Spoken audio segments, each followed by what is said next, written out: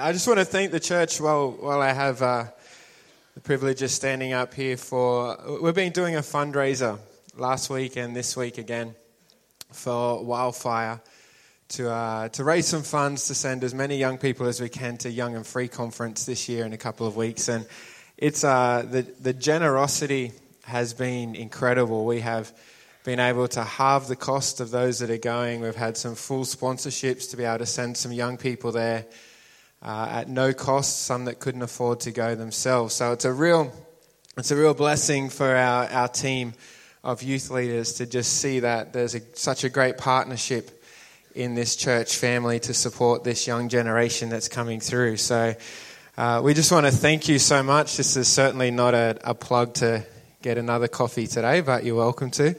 And the coffee will be there this morning and this evening if you want to do that. And we're still just hoping to be able to send some more young people along and experience a great time of encountering God, because that's really what it comes down to for us as a team. We don't see ourselves as an events team running a youth group on a Friday night, but rather we want to see a movement of young people who have a team that lead them, that create experiences for them to encounter the presence of God, because that's how the only thing we know that really and truly changes lives.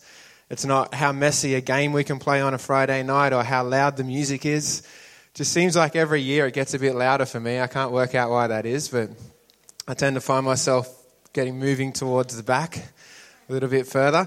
But it's not about that for us. It's about creating experiences where young people can encounter God and have their lives changed in that way, which it's really exciting to be in this season at church, where we're looking at every day with Jesus. And this week is actually week 20. If you see the challenge later, for 20 weeks, we have issued a challenge every Sunday for us to just make a small adjustment in our life throughout that week to bring ourselves a little bit closer to walking with Jesus every single day. And who knows that we need to be more like Jesus if we're going to fulfill the Great Commission, if we're going to be a light in the world, if we're going to be salt to the worlds that we live in, then we really need to be more like Jesus each and every day. And so it's been exciting this year as we journey as a church over these 20 different messages that we've looked at so far, and take that challenge home every week and just make that little incremental change in our life. Not looking for a big momentous change, but just the little things that we can adjust along the way each and every week. So don't give up on those challenges. I'm not just saying that because it's my week, but just a reminder to us all, after some time we can get a little bit used to things, and the challenge can kind of just end up in the Bible and not get thought about till next week. But let's not do that. Let's continue to move forward as a church and make those little adjustments every week to be more like Jesus. And we are at the moment looking at prayer, which is really like fundamental when you think about it.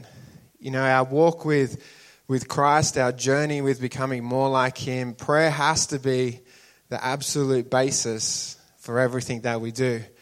Jesus said in John 15, verse 15, He said, "I no longer call you slaves, because a master does not confide in his slave," which I think is a great way to understand what prayer is about, because we don't have this relationship like a servant to a master where we only get told limited information or on a need-to-know basis, or just get told an instruction to do.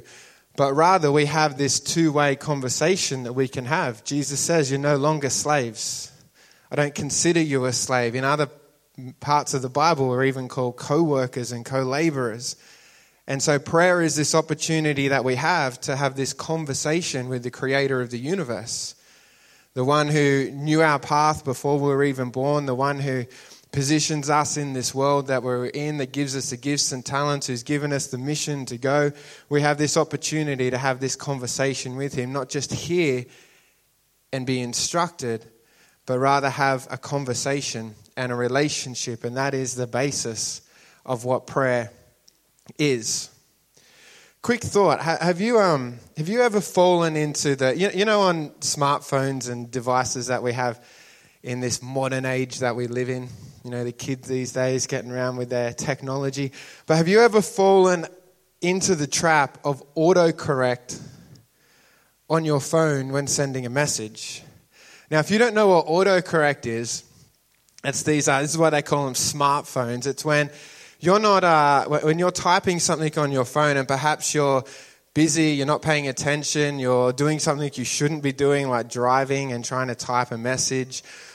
You're frustrated, you're cranky, you're doing something, and you're not paying attention to your phone, so you do a typo. And because your phone is a smartphone, it tries to predict what the word should have been, and it auto-corrects it to something else. It's a great thing. And the problem is that sometimes when we are busy, distracted, frustrated, cranky, doing something we shouldn't be doing, our phone can auto-correct the message that we were sending and completely change the context or the meaning of what it was meant to be. I don't know if you've ever fallen into that trap and got yourself in trouble with that, but there are entire websites that are dedicated to people showing the way that their phone has auto-corrected their message and changed the context completely. Now, I had hoped that we could start off with a bit of a casual laugh this morning and have a look at them, but the problem is that the ones that most people find funny enough to upload on the internet are very far from being appropriate to show in church. Because the context, you know what I mean. But you know those times that your phone just wants to change the context, change the word, and completely misrepresent the message that you're trying to send. It's called autocorrect. It's a crazy thing that we have to put up with.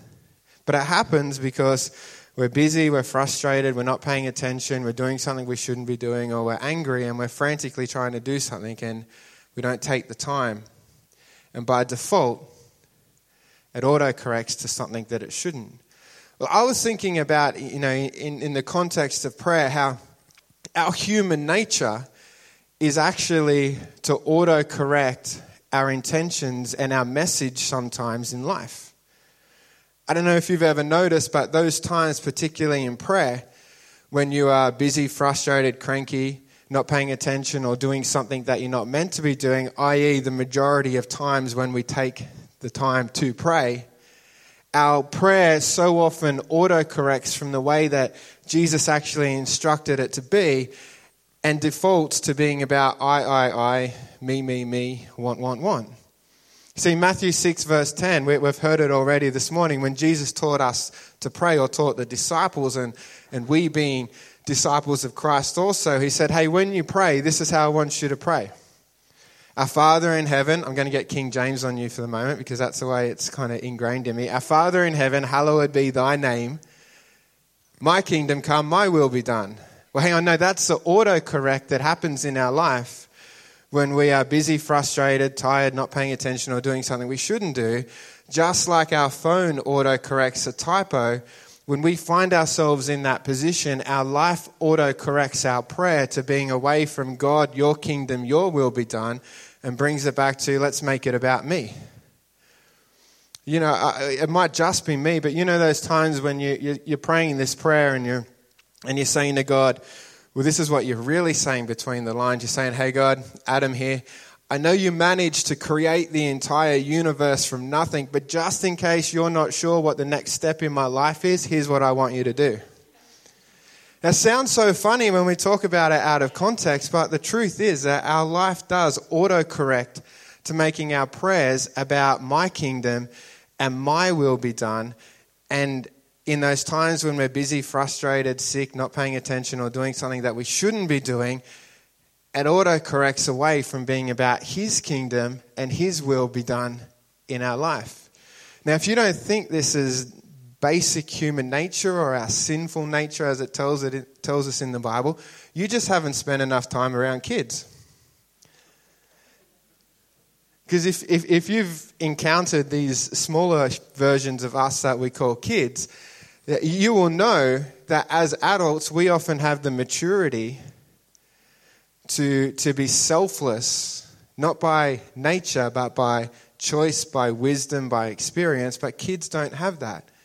They expose this human nature that we have to make everything about the me world that we live in. we recently have to our humble abode at home added a brood of chickens to the backyard, which is great. We get fresh eggs every day. We got 9 chickens.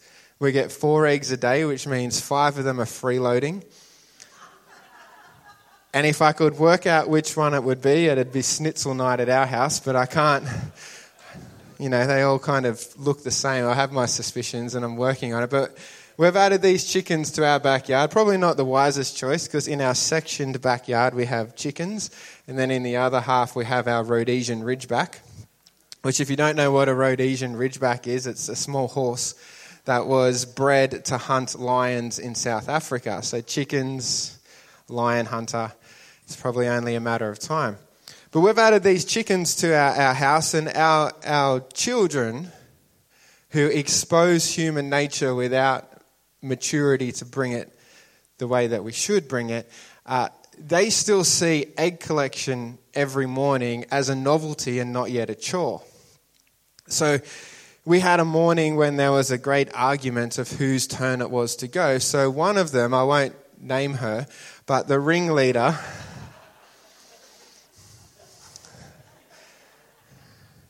the ringleader of our children, well, she created a timetable and a schedule of who would do chicken duties every morning, but constructed it in such a way that meant once that timetable and schedule was instantly approved by parents, it meant that she got to go out and collect the eggs that morning.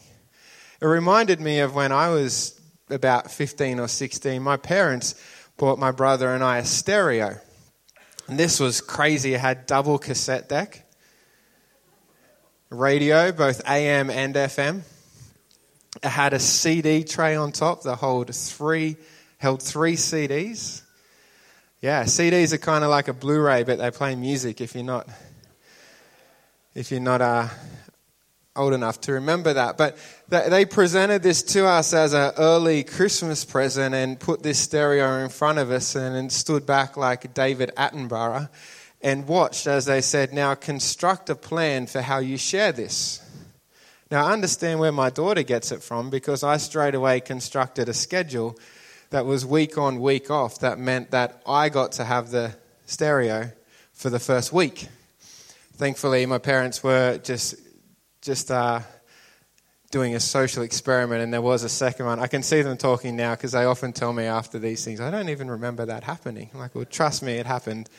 It's ingrained, that moment. But yeah, it just showed me, it reminds us that our human nature in our life is always going to default back to this me-centered world of making everything about us. And we take that into our prayers with God. Because the reality is, if I'm going to be honest and we're going to be honest, so often when we do call upon the name of the Lord, it's because we're in a situation of what? We're tired, frustrated, sick, doing something we shouldn't do, not paying attention in life, we're angry. And in those moments, that's when our life auto-corrects to being about me, I, want. The complete opposite of what Jesus taught his disciples in Matthew 6 verse 10, where he said it's got to be about his kingdom and his will be done. The reason why he had to actually teach us that is why? Because it's not our natural default in life is to think about other people and to think about God before ourselves. There's a theologian there was, because he's no longer with us because he lived in the 1800s. And his name is Soren something. And he said this great quote. Even Wikipedia couldn't tell me how to pronounce it. I clicked the little play button and it just said it. I'm like, I'm not even going to try. So his name was Soren. He was a great guy. And he said this quote, that the function of prayer is more about changing the prayer than it is about moving God. That prayer, because our default nature is to pray for our will and our kingdom, prayer to God is more about adjusting our mindset and our wants to align with God, rather than it is about moving God to fit in to what we want him to do.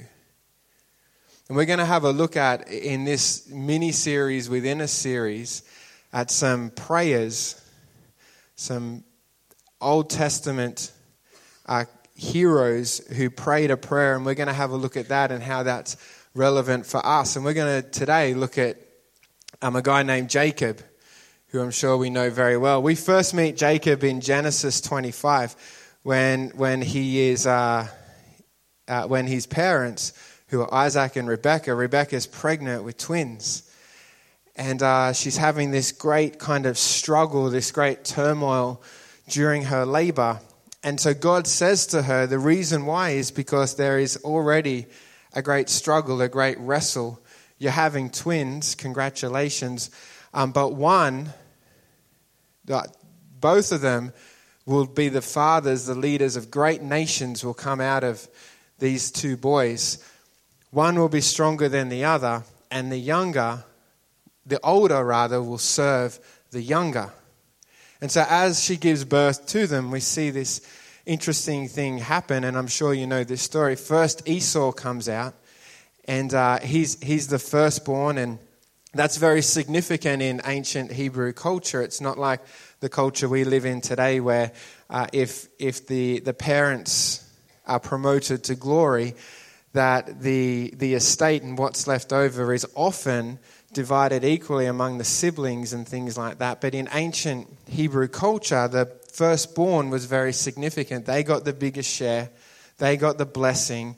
They got the leadership of the family. So it was very significant who was born first. So Esau was born first. And in typical Old Testament kind of creativity of naming, they didn't have websites that they could go to and choose baby names or base them on their favorite movie characters or anything. They looked at him and said, he's hairy and he's red. Let's call him Esau. Because that's what it means. But what we find out when we first meet Jacob is the Bible tells us that when he was born, he was clutching the heel of his brother, trying to fight his way as we perceive it to be the firstborn, to take the birthright and to take the bigger blessing. And so he gets named as the heel grabber, the supplanter, the deceiver. What a way to start your life, being called that from the moment you were born. Here is Jacob. He has this great promise on his life that he does not even yet know about, that he's going to be the father of a great nation, that he is going to be stronger, that he is going to be served by his older brother.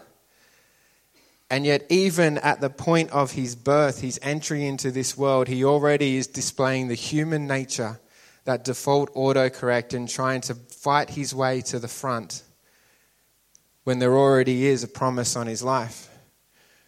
The next 6 or so chapters, we follow Jacob's life through Genesis. And really, if you wanted to give a label to Jacob, you would call him a con man, a deceiver, a manipulator, a thief. A man who was ruled by fear and anxiety. We read that his brother one day came home from hunting all day out in the field, and he was tired. And Jacob was at home just preparing a little soup, something that he, saw on Better Homes and Gardens or something. He's cooking up a little soup, and his brother comes in. He's like, I'm so hungry. I've been working out there all day. You've been sitting around here chopping vegetables. Give me a bowl of your soup. And Jacob says, well, I will give it to you if you give me your right as the eldest son. Yeah, just give me a bowl of food. And he does that. A little bit later, we see that at the time when his father, Isaac, was dying, he had lost his sight. And he called for Esau to give him the blessing and to bestow all that upon him as the eldest son. But Jacob, together with his mother, they trick his father into giving him the blessing. He then, for the next many years, escapes, flees from his life, works hard, starts a family. His whole life really comes down to this struggle of trying to fulfill the promise of God in his life, whether he knew about it or not, by trying to make it happen by himself. Jacob was all about his kingdom and his will be done. Jacob's, not God's. He did whatever he could to steal, to manipulate, to take it upon himself, to make it happen in his world. We're going to pick up his story in Genesis 32 today. And at this point, Jacob's been away for many years. Apparently, he would be around 97 years old. He's doing pretty well. He's got a couple of families at this point. He's become quite wealthy, and he's heading back to try and reconcile with his brother, trying to make things right.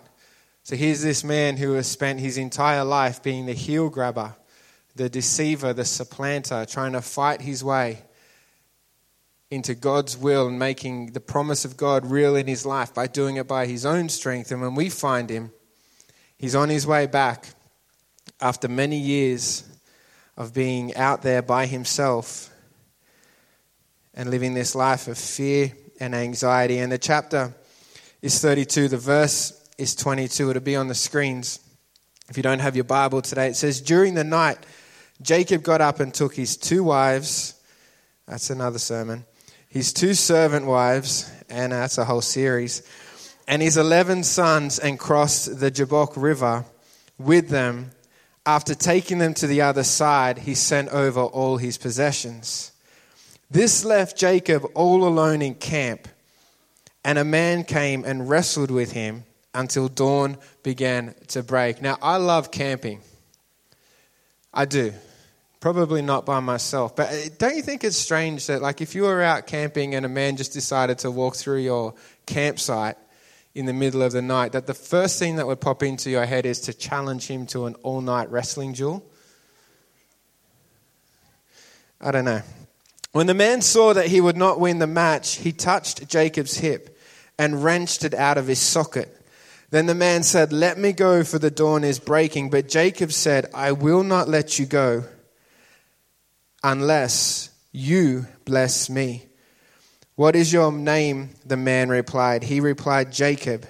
I am the heel grabber. I am the deceiver, the manipulator, the con man, the thief. The man said, your name will no longer be Jacob. The man told him, from now on, you will be called Israel, which means God prevails, which means God fights for me.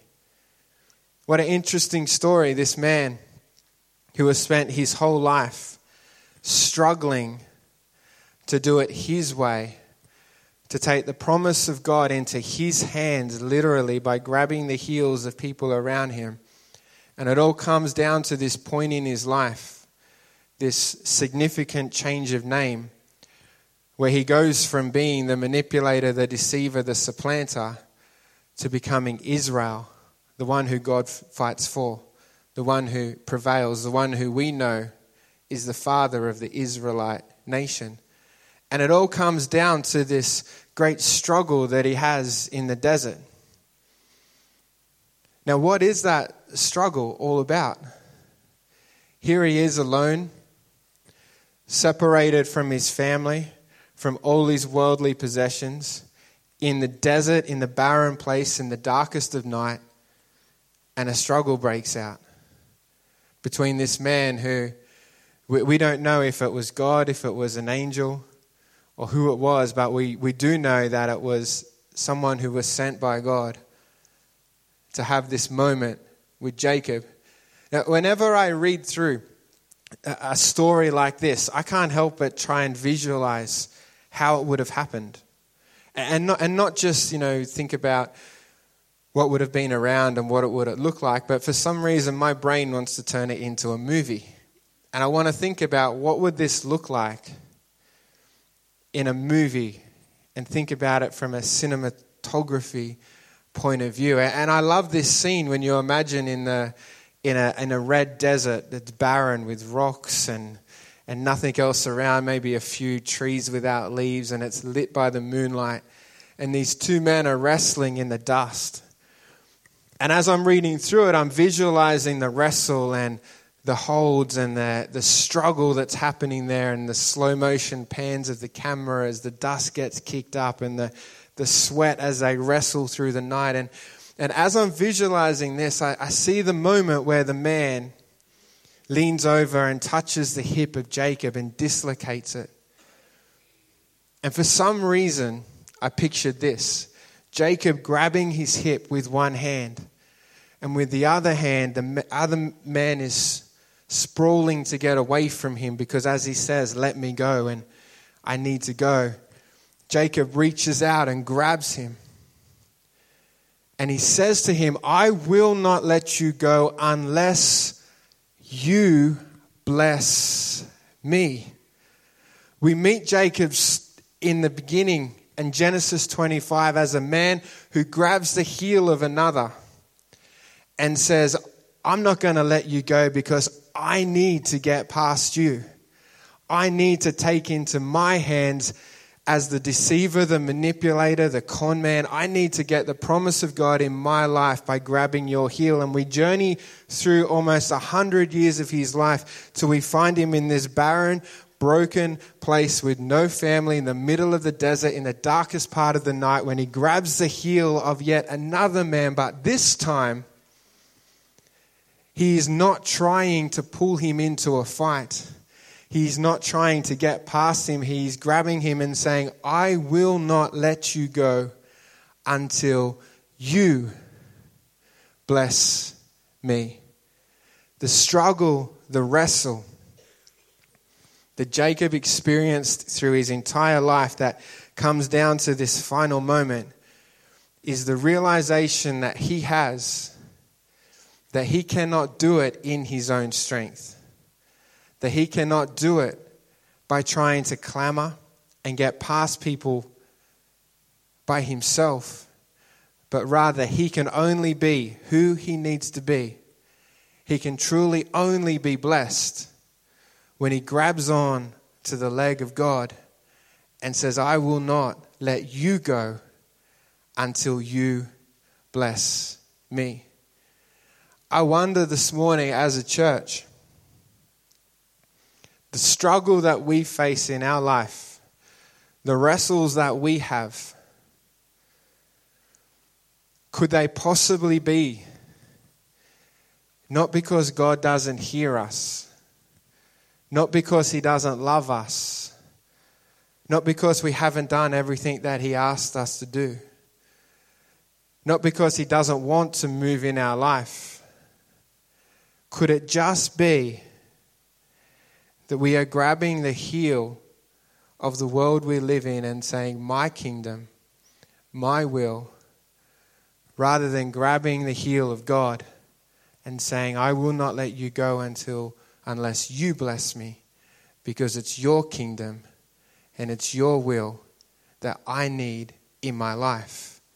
See, I believe that's the struggle that is symbolized in this chapter here at the end of Jacob's transition from his old life to his new life, is that realization that it can't be about our will and what we want, that default that we will fall into and autocorrect in our life when we are sick, frustrated, tired, doing something we shouldn't do, distracted, rolling around in the desert, wrestling for ourselves, rather than on our knees with a desperate cry out to God, saying, I'm going to hold on until you bless me, because it's your will and your kingdom that I want in my life. It's a lesson that we can learn. And this is the thought that I want us to leave with today. We have a challenge that for this week number 20, that you're going to get on the way out today. And it's very simple. It says, begin every day with a prayer. It says, your kingdom, your will in my life. But have you ever found how difficult that is to pray? You know, let's jump back to the start where I'll talk about myself.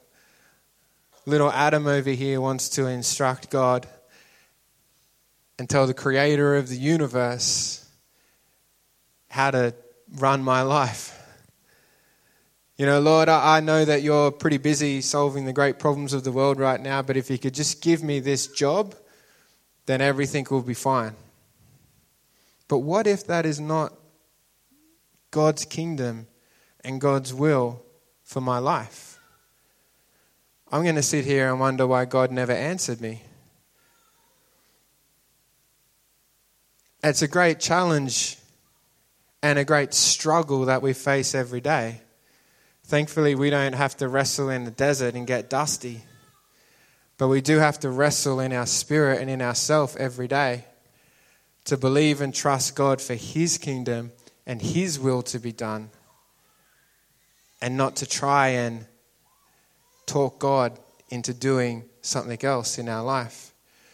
And the great challenge that I love when I thought about this is that when we take that time, or when we make that decision rather, to say, God, I know the situation that I'm in. I know the promise you have for my life.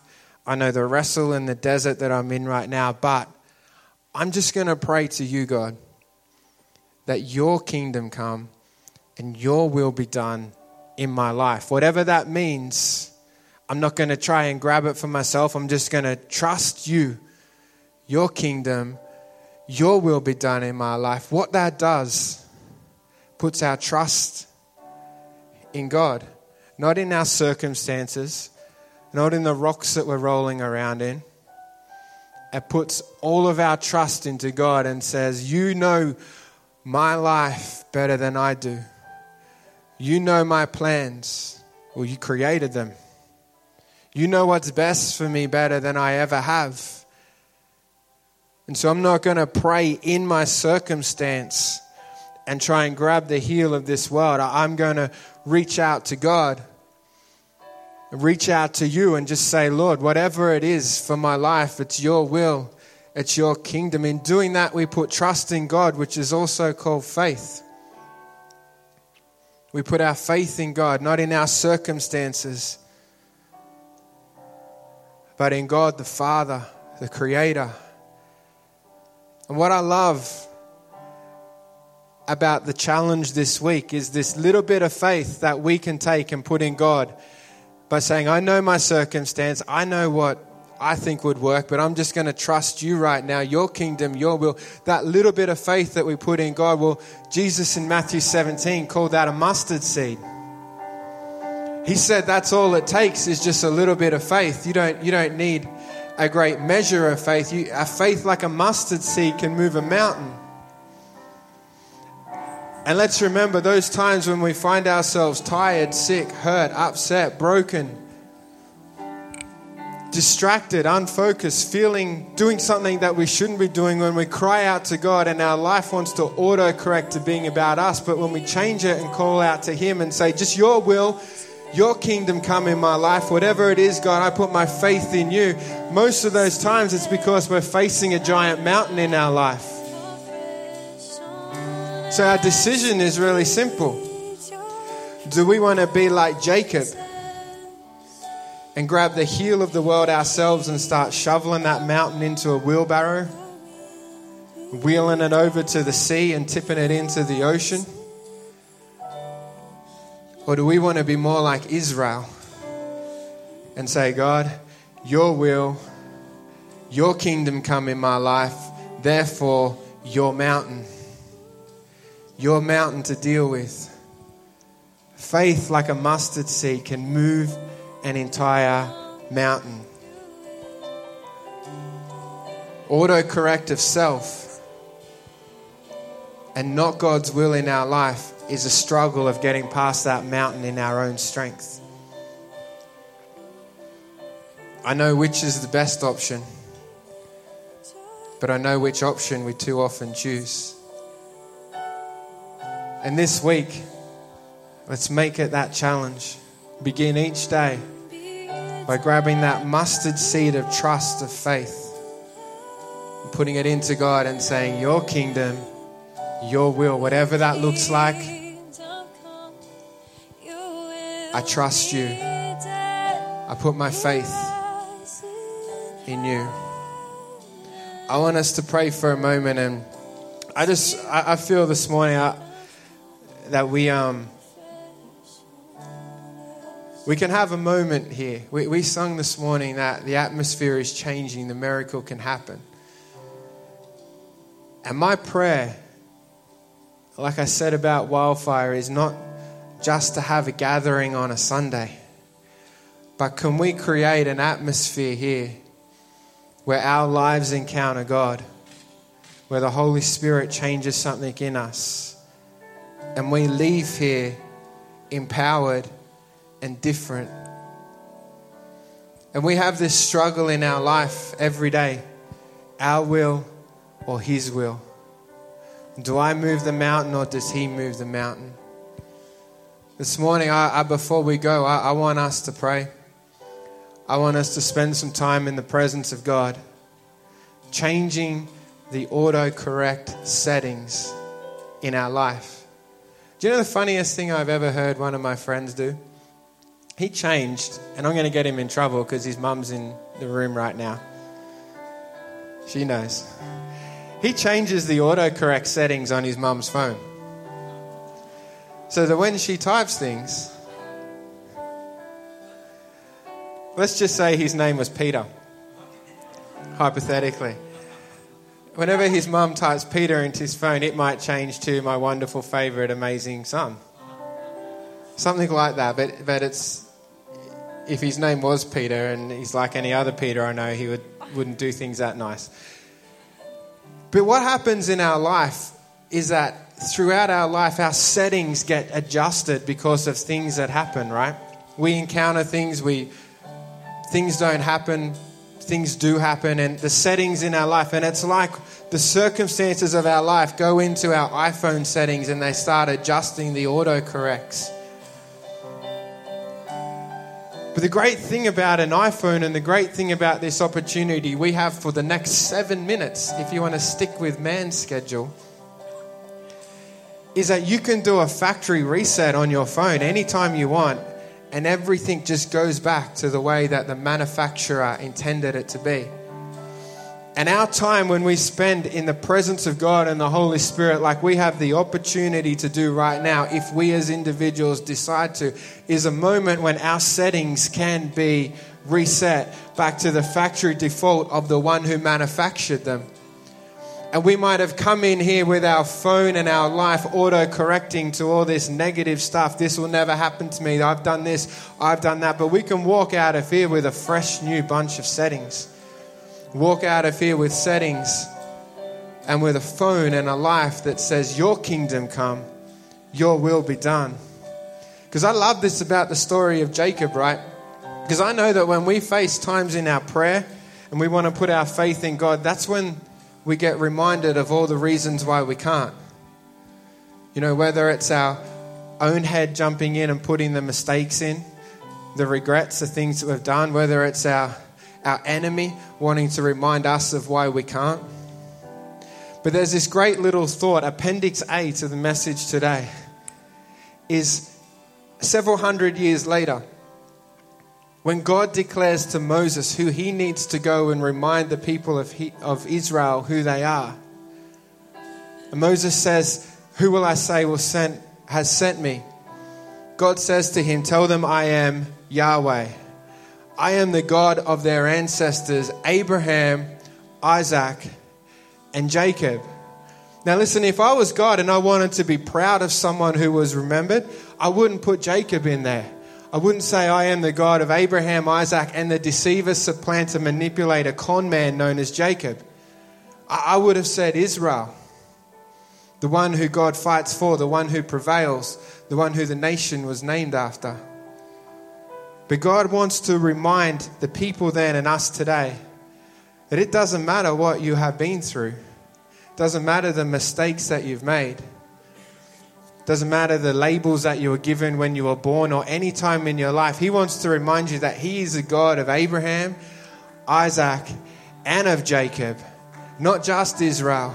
So this moment we have right now to reset our factory settings and walk out of here, declaring that his will and his kingdom come in our life, is for everybody, for the Jacobs in this room and for those that have already wrestled through to Israel. This is the moment that we have. We're going to sing this song and we're going to believe that as we reach out to God and grab that heel right now of God and declare, you will bless me or I will not let you go, that he will come this morning, reset our settings, change our focus, bring us back to him. So can we stand?